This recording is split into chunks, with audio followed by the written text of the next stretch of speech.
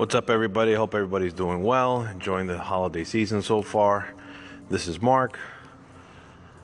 Bitcoin's been in the news lately, and I've been getting a lot of emails and calls and questions about Bitcoin. And honestly, I can't tell you whether or not this rise is going to keep going up or down. I'm not a financial guy. I mean, I'm looking into it, and I really don't know too much about the financial end of it.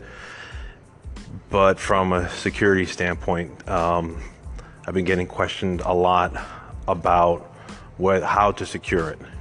Once you purchase it and whatever mechanism you use to purchase it, Bitcoin happens to be the cryptocurrency king at this point. There's other forms of it, but how do you secure it? And as of right now, and I'm going to look into it much more in more detail at some point.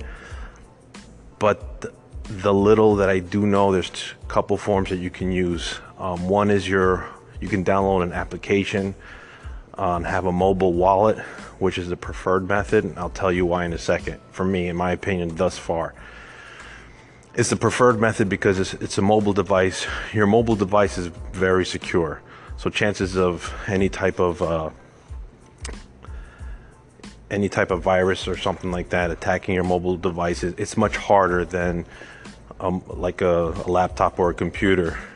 Think about all the phishing attacks that come out that you could be exposed to on your computer.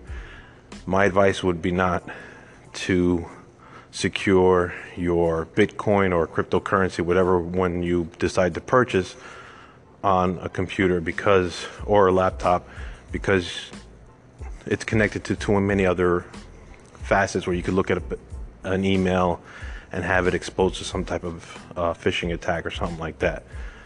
The other option is a hardware wallet, where it's like a USB port.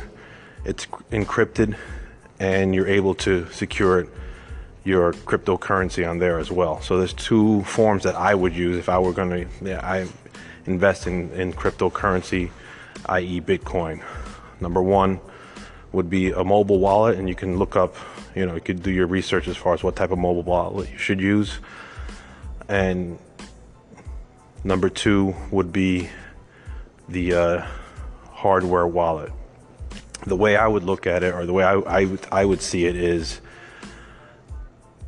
I would keep a minimal amount of Bitcoin or cryptocurrency on my mobile wallet to use for purchases, and how the transaction works and stuff like that.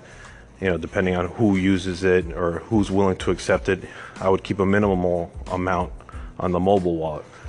On the hardware version, that's where I would keep, I guess, the bulk of my cryptocurrency. If it were me, and I'm using the philosophy as, like real-time money, like real cash. Keep a little bit of cash in my wallet, keep the most of it in my bank.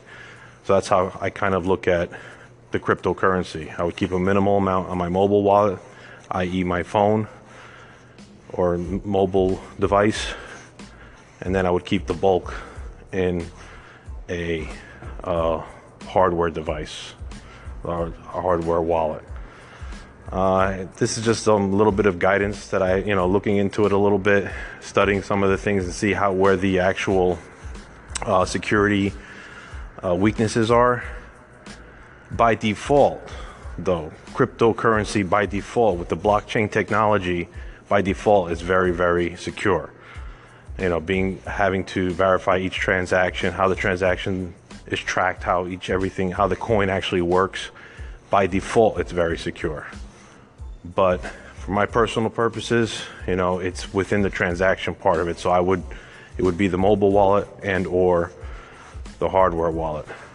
So as far as investing in it, I'm not advising you to do it or not do it. In my opinion, you can't avoid it. At some point, it's going to be the currency of the future. And that's my opinion. Is it the now thing that you need it immediately? Probably not. But at some point, I think you will. For more security tips, you can follow me at hightechrefuge.com on my blog. Those of you in New Jersey area, you can go to carvajalsecurity.com if you're looking to get your guard license. I appreciate it. Take care, guys, and be safe. Bye-bye.